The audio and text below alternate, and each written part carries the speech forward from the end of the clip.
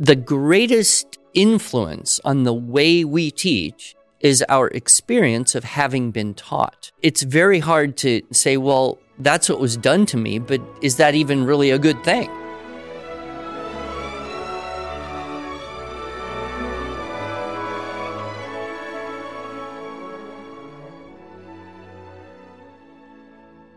Hello, and welcome to the Arts of Language podcast with Andrew Pudewa, founder of the Institute for Excellence in Writing, or as many like to say, IEW. My name is Julie Walker, and I'm honored to serve Andrew and IEW as the Chief Marketing Officer. Our goal is to equip teachers and teaching parents with methods and materials which will aid them in training their students to become confident and competent communicators and thinkers.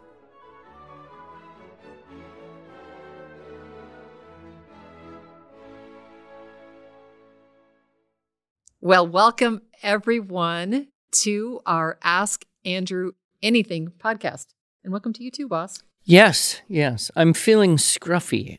I couldn't quite get my hair, normally podcast, we're just in that hole and there's no video and there's nothing to think about. But now I look in the screen or the mirror. I don't like what I see. Well, so the truth is that Andrew never watches any of his videos.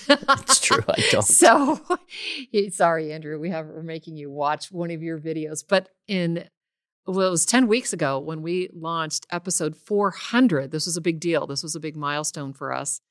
But what I loved about this was having people be able to see us every now and then, right? In real time. And also to be able to have people ask their questions live. And so we thought, you know what, we're going to start doing this every 10 episodes. We are going to do an Ask Andrew Anything live. Now, this, of course, was recorded a few weeks ago, meaning those people that are here live right now, you're seeing this live. But those people that are listening to this when we launch our podcast, well, we're not live anymore. This is a recording. I got the list of questions that, you're not allowed to preview the questions. And then Abigail, who helps us do our podcast, told us we have 2 affiliates that are going to ask their questions live. And when she told me who they were, I was like, are you kidding me? And these are your favorite affiliate. You're not supposed to have favorites, but you guys are my favorites. I love listening to you. You just have so much energy and so much wisdom. So we're going to let Mandy go first. And Mandy, she is the homemade homeschooler. And before you ask your question, Mandy, I want to ask you a question. And that is, why handmade? So I actually used to own a handmade business for about a decade before I went into homeschooling full time. So a lot of my channel used to be about having a handmade business and homeschooling. And I just really like alliteration. So I just put them together and it just kind of stuck and I never changed my name. That's great. And Andrew's favorite decoration, or at least it used to be. Well, I don't have a favorite decoration. You totally do. I may have favorite grandchildren, but I don't have a favorite decoration. Well, that's great. Okay, Mandy, let's hear your question for Andrew. So I have an 11th grader right now. He'll be a senior in the fall. So I really wanted to ask about college and teens. And what do you think would be the best way to prepare our high schoolers, either with or without IEW, for college? Homeschool them. Absolutely. That's really it. I mean, I guess I would have to ask you, in what way do you feel as though you are not already prepared? What, in your imagination, what challenge could your son face that he is not yet prepared for? This is my first child who will be graduating from homeschool. So it's a little bit new territory for me, but I have a lot of followers and viewers who are kind of in the same boat. And they're terrified. They're absolutely terrified of the college, the whole thing of applications and writing the essays. And will they actually be prepared for those college writing classes? So I'm just looking for advice to tell them. Well, the most terrifying thing about college right now is the cost and the low quality that most people experience when they go. So that's what I would be terrified of, not whether your student's going to do well. But to answer your question more specifically, if you've got a student who can read decently well and write decently well and can calculate and has math facts memorized and knows some math, they'll do fine in college. You know, most people erroneously believe that college is somehow harder than high school. And maybe once upon a time it used to be that way, but almost everyone now will acknowledge the fact that, especially for the first year or two when you're doing the gen ed and the couple years, the classes are the same level of rigor as most people experience in high school. So if you go take chemistry in college, it's the same chemistry that you took in high school if it's a first-year chemistry course. The only difference is that it's, compressed into one semester rather than being stretched out over 2 semesters or a school year. So there's really nothing to worry about. I am much more concerned with helping people look at alternatives to the kind of standard, normal, go to college pathway, because I don't think it's serving very well most families anymore. As I alluded to, the expense is very high. The product seems to be decreasingly of value. More and more employers are looking at the idea of, hiring people and training them rather than, waiting for them to go learn something and then come back. So certainly, you look at certain fields, medicine, engineering, maybe law, but there are so many ways that kids can not go that traditional route, still get an accredited degree, and have a much better experience. I have that talk, Hacking High School. Mm-hmm. We actually did a 2-part podcast on that. Yeah. And so my advice is start doing college classes as soon as you're 15 or 16. Bank up a year or 2 worth of credits, and then when you, quote, finish high school, you've got a year or 2 of college at way cheaper than you're ever going to get any other way. The credits are transferable, and you can go in as an upperclassman or with a year or 2 behind your belt and get into the study of something that you may want to major in and not piddle around with gen ed stuff in the college environment. So it's a money saving, it's a time saving, and of course, for a homeschool kid to start college at 16, that's a tremendous, boost. It's like, wow, I'm grown up, I'm in the real world, which is the way 16-year-olds should feel about their life. There are a few organizations that I think are doing a particularly good job of facilitating this. One is called Unbound. Their website is beunbound.us. And it is the best program I have seen anywhere to build virtual community, to get kids doing college-level work, to involve them. And it's very distinctly kind of a mentorship, a Christian environment where the kids are in a cohort, they're communicating with each other regularly, taking the classes, doing the work, banking the credits. And I really, really love this organization. And if it had been around when my couple youngest kids were that age, I would definitely have tried to do that. Another organization we have a relationship with is Christian Halls International. ChristianHalls.org is their website.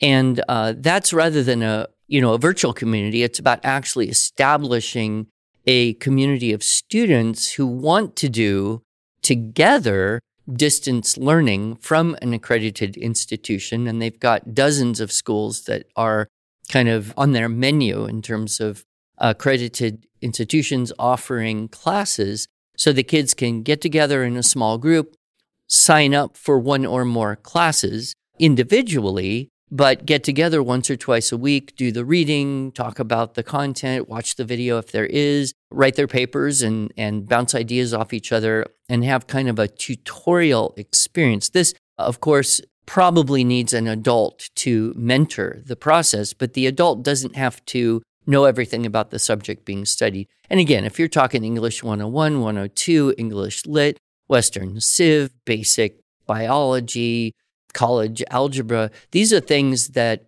an adult can probably, if you're a little rusty, just learn right along with the students and do that together. So those are the two options that I like for doing it together. And then there's lots of people who are kind of doing it independently, signing up. Most of these schools, they really like homeschool dual enrollment kids because, number one, they're good students. They know how to read, write, and do math. So that puts them, in the upper half of the typical students they get. And if you get a year's worth of credits from Liberty or more, and then you decide where do you want to go to school to finish your degree, you may be very inclined to go to that school that you already have a relationship with. So it's really, as I see it, it's a win-win-win situation. So, the short version is just stop high school now, start college, do it while you're home, look at the options, choose a good one, and give it a shot. You've got absolutely nothing to lose. And then the last really good thing is if you have a year of college credits and you did that in a dual enrollment situation, when you go to apply for a residential program, they're not really going to care about your high school transcript or your SAT score so much because you've already got a year's worth of transferable college credits. You're a known quantity. And I would say the average 16-year-old high school kid can read and write and do math better than the average 18 or 19-year-old public high school graduate. So some things to think about and pass on. And we'll put the link to the podcast, Hacking High School. It was a conference talk I did last year, and we revisited that, and we should probably make a recording at some point. We should do that. Yeah. Yep. Sounds great. Thank you, Mandy. Great questions. Great. Thank you so much. Thanks for joining us today. Thanks for having me. All right, Mrs. Brown. My goodness, Mrs. Brown, she has a channel that's called Write with Mrs. Brown. Uh-huh. And do you know what she teaches? I'm guessing IEW writing. She does. So why don't you unmute Alicia Brown and ask Andrew your question? Hello, Andrew.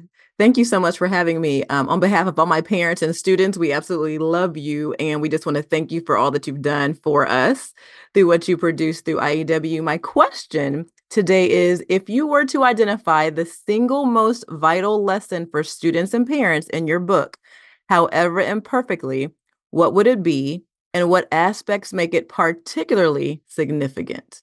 Okay, well, that's really an extremely hard question to answer on the spot. Have you read the book? What do you think? What would you say?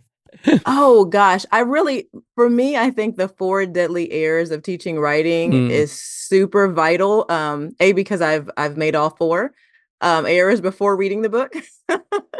So that stands out to me the most because I think that's what happens early on before we understand how to really help our students become excellent communicators and writers. Yes, and I wish that every parent and every teacher who's teaching writing would listen to that talk or read that article. And as we do, contemplate how does this apply in my situation and how could I do better? I always tease people at the beginning of the talk and say, some people feel guilty after hearing this, like, oh no, I did all these things to my children. And it's not about that. It's about how do we get better? So I like that. The longest essay in the book is the titled essay, however imperfectly. And there are 7 lessons that I enumerate, things I've learned in more than 30 years of teaching. And I think maybe the most important one varies according to who's listening or reading. But the one I start with, I think perhaps is the most generally applicable one to especially new homeschooling parents. And that is, it's really hard not to do to your children what was done to you. Right? I mean, when we come into teaching, whether we're teaching our kids or other people's kids or both, the greatest influence on the way we teach is our experience of having been taught. And it's very hard to be able to step back objectively and say, well, that's what was done to me, but is that even really a good thing? Could I do something differently? And if I were, then why and what would I do differently? And so that, I think, is the hardest thing is, I went to a school and it had all these desks lined up and we raised our hand, had permission to speak, and we followed this curriculum and everybody had to stay on the same page of the math textbook. And, we had recess and, a lot of moms kind of say, okay, well, homeschool. And then they end up trying to recreate in their home the very institution they're trying to escape. So that's definitely something worth contemplating. And I always point people toward John Taylor Gatto. Have you read any of Gatto, his book, Dumbing Us Down, The Hidden Curriculum of Compulsory Education, or his larger book, An Underground History of American Education? Those books are really powerful because they kind of smash the mold for you a little bit and say, hey, wow, okay, I don't have to hold this shape and do this way because this is the way I was originally shaped. I can rebuild something differently. And then, and then they come out looking for people like you or us or, others that have a little more mileage and can say, okay, so what did you do differently and how did that work out for you? But that fear of not doing what the institutions have convinced us all has to be done, that's got to be kind of the first thing to go. And then after that, you can look at all sorts of other lessons in the book. But how can people get our book if they don't have it? Well, link in the show notes. You can purchase it, or you can get it free if you are a premium member. We provide a hard copy book that you will even autograph. Yeah. That was a great question. And I just want to kind of piggyback on that because I believe that even in those institutions, we are seeing, at least in our little corner of the world, a change. Yes. Because our fastest growing area at IEW is our schools division. And more schools are saying, hey, we don't want to teach writing the way we were taught. We need something new and fresh and different that's actually going to work. And those schools span, every demographic. Oddly, one of our longest and most consistent customers is the Chicago Public School District, but it's the special ed people there. Yeah. They locked on to the power of structure and style, and they keep resupplying themselves every year. And then on the other hand, we see all of these classical style charter schools popping up all over the place. And they're looking at writing as being really a core way to help their students learn everything better.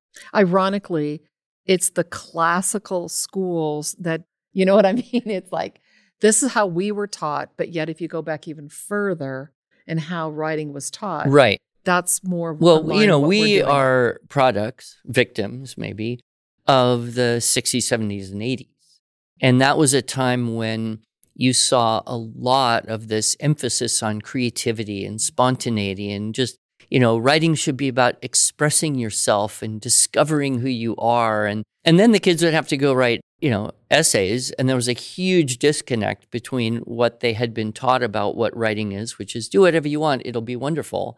And, oh no, now you have to collect up, organize, and present information in a mature, academically acceptable way.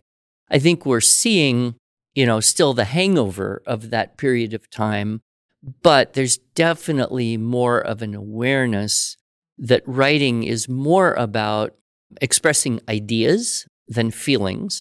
It's more about collecting up, using well organization than making stuff up. Not that creativity and self-expression aren't valid, but it's that case of erring on an extreme to the detriment of the students. And so one of the things I'm sure you love too about the structure and style is that it has both.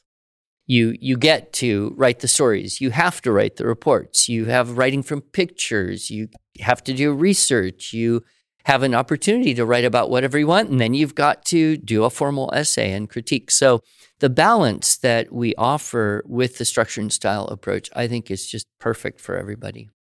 Well, thank you. That was a great question. Thank you so much. And I like your little bookshelf along the side. You've got our portable walls right there at the top.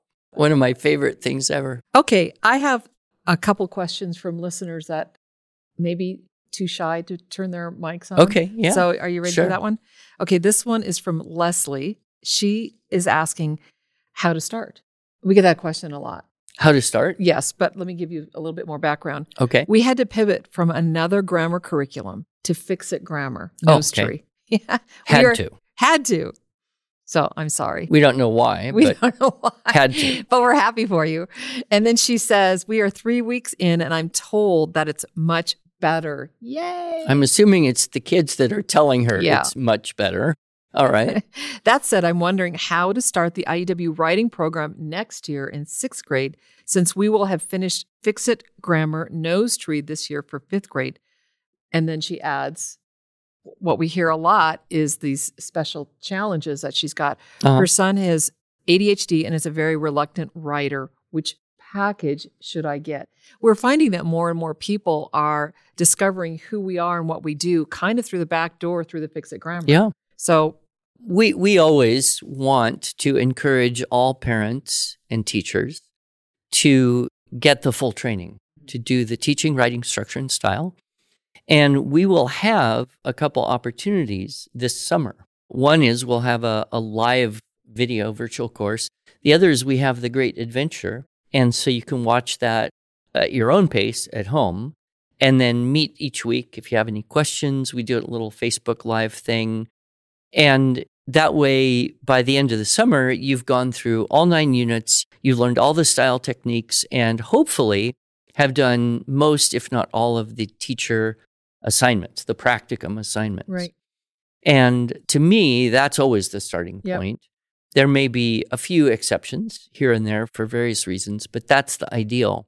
Then you have the choice, basically, to use one of our video courses, Structure and Style for Students, and middle school, the Group B would be fine. Even if you have a child who's got some issues, whether it's ADD or dyslexia or auditory processing of some sort, any of those little impediments, they should be fine with the video. And one of the great things about doing a video course is that you can stop it, talk about it a little bit. You can listen to it again if needed.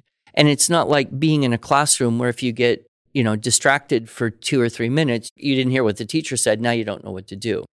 So the video has, I think, a particularly convenient way of making all that content available and accessible to everyone in whatever way they might most need it. It's also good because I tell a different joke at the beginning of each of the 24 classes. But some people, may find that they don't want their kids watching the screen. They would rather teach it live, in which case we do have the theme-based writing lesson books. Those are very popular in co-ops or hybrid schools where there's a teacher that's going to do the prep work, be organized, and you can choose one of those to suit whether you want history or Narnia or Bible, or there's a lot of options, particularly at that level B middle school age. The other option would be to create your own assignments, which is what we teach you to do in the teacher course. Get your own source text, make your own checklists. We have materials to support that. That's often harder just because it takes more prep time. And especially when you're first getting started. Yeah, and homeschool moms are not notably given by the universe large amounts of prep time. No, we're not given prep time? What? So, I think we've saved a lot of people by having these materials. But I do think the Structure and Style for Students is a very, very good course. The kids I've had so many kids and parents say, he feels like he's just right in the room with you. He's raising his hand, even though you're just on the video, you're not going to call on him. He's, laughing at the jokes and answering the questions. So, recording it live made a very, I think, engaging experience for students. And in a worst case scenario, if someone says, well, I have this problem, that problem, I'm working full time from home, I just had a baby, and there's no way I'm going to watch this teacher course. Well, you could jump in and do just the Structure and Style for Students video, but, that would be not the best case scenario in my view. Do you want to add anything to that? I will just say that specifically you were asking which package, and I think what Andrew is ultimately recommending is Structure and Style for Students, Year 1, Level B. And if you get the Premier package, you get the teacher training course. I don't want to say free because it is a little bit more, but it's definitely a bundled reduced together. Reduced and package. you get to fix it with that too. And you do get to fix it, right? And a portable wall. And a portable wall. That's right. So it's a really good value. And then if you really want to pull out all the stops, you can do online classes with a qualified instructor, like our own IEW online instructors or our own Mrs. Brown, who teaches live online classes with us. Great partner there. All right, I have one more question for you. Okay. And then we're out of time. And we're out of time already? I know. Wow. Okay. So Gabrielle has a son who will be in 9th grade. Okay. She puts that in quotes because he's 14. Right. By definition. That was if someone says, my child is in 9th grade, I cancel the 9th grade idea and then I imagine a 14-year-old. Yeah, there you go. There you go. 14 years old. He's got cognitive struggles and always has since he was very young. He has absolutely no confidence in his writing skills or even answering any questions. Can I use the Structure and Style program at the high school level for him? I think she's thinking Structure and Style for Students. Yeah. Or would you suggest moving down a level? And then here's the kicker, and this almost goes back to Mandy's question. Okay. Also, if I had to level down, would that still count as high school credit? Thank you for your help. Yes. Well, it's always better to err on the side of a little easier, right? So especially with grade 9, that's your first year of high school, whatever, you can always go down, remove, and it's usually just the reading level of the source text. So it's just a little bit easier. The idea's a little bit simpler, not quite as many complex things tied in. And the checklists go a little bit slower. But we teach the same thing to everybody. Yep. And so I would think for this child, as described, the level B, Year 1, level B again. Yep. is going to be the best option. And then, follow the guidelines that we give to everyone, which is just be there, do it together, help as much as needed. Low confidence is generally the result of having, felt in the past, I'm not good at this and I don't know what to do. So the way to overcome that and restore confidence is do it together. And then you start knowing what to do. And then gradually there is more confidence. In terms of high school credit, my basic opinion here is yes, you definitely can count it for high school credit because, we have some universities that are counting our 1C as a full year of college level, university level grammar and composition. Yes. So I guess that means then our B would be fine at high school. But, the honest truth is this.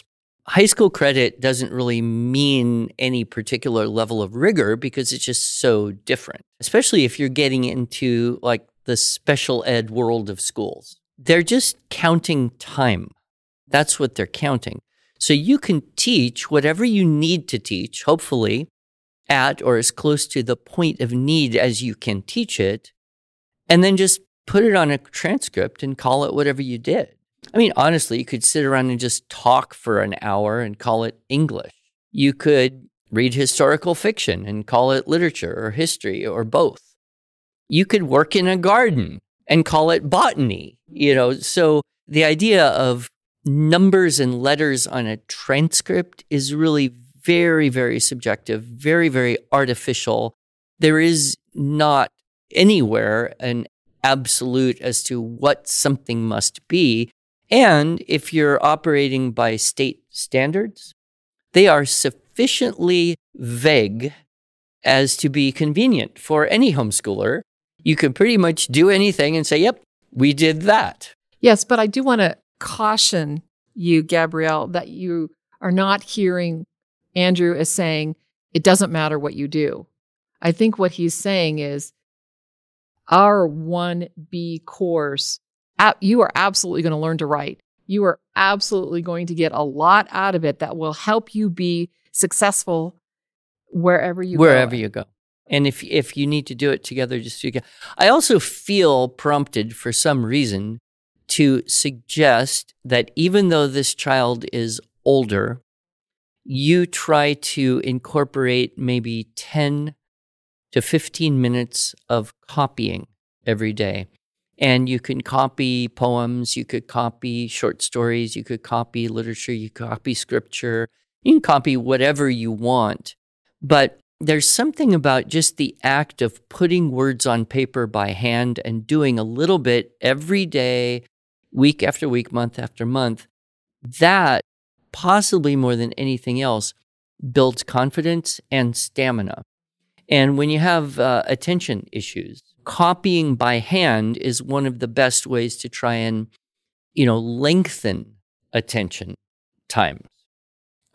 So, kind of like exercise. If you want to get stronger, you got to do some stuff that may seem less complex than what you could do. But by doing it, you get stronger. And then when you try to do what you want to do, you can do it more easily. I agree. That's it. Time's up. I mean, Hard to believe. Well, thanks to everyone who joined in, our live questioners. And it was a delight to have Mandy and Mrs. Brown here. I keep calling you Mrs. Brown, of course, because that's the name of your channel. But really she has a beautiful first name, Alicia. I just love that name. It's my second favorite girl's name. Do you know my favorite girl's name? Allegra. From the Longfellow poem. Oh, right. Right. These random things you find out about Andrew Fuqua in these podcasts. None of your children are named neither. No, Alicia I don't have any. Allegra. I'm trying to get grandchildren named Allegra. Oh, I told them $1,000 if you'll name one of these kids Allegra. No, but it's from the poem, The Children's Hour. From my study, I see in the lamplight, descending the broad hall stair, grave Alice and laughing Allegra and Edith golden hair.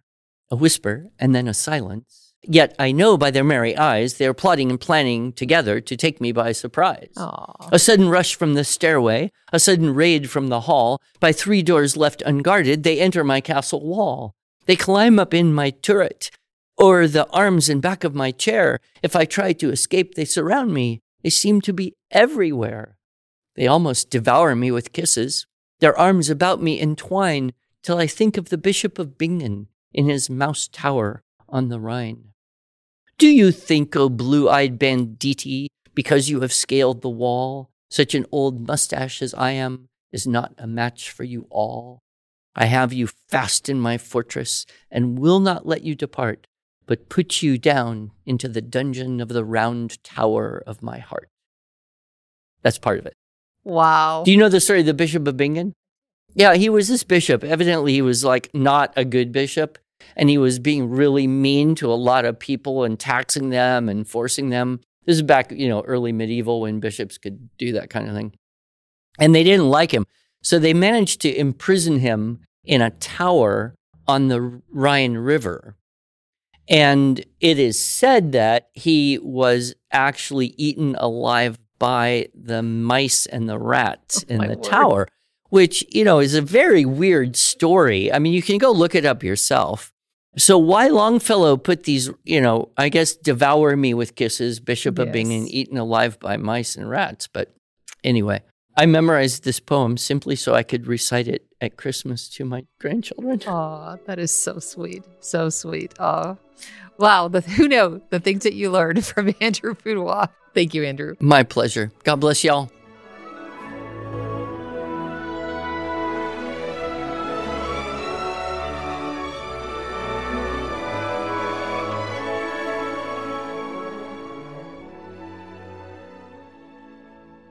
Thanks so much for joining us. If you enjoyed this episode and want to hear more, please subscribe to our podcast in iTunes, Google Podcasts, Stitcher, or Spotify. Or just visit us each week at iew.com/podcasts. Here you can also find show notes and relevant links from today's broadcast. One last thing, would you mind going to iTunes to rate and review our podcast?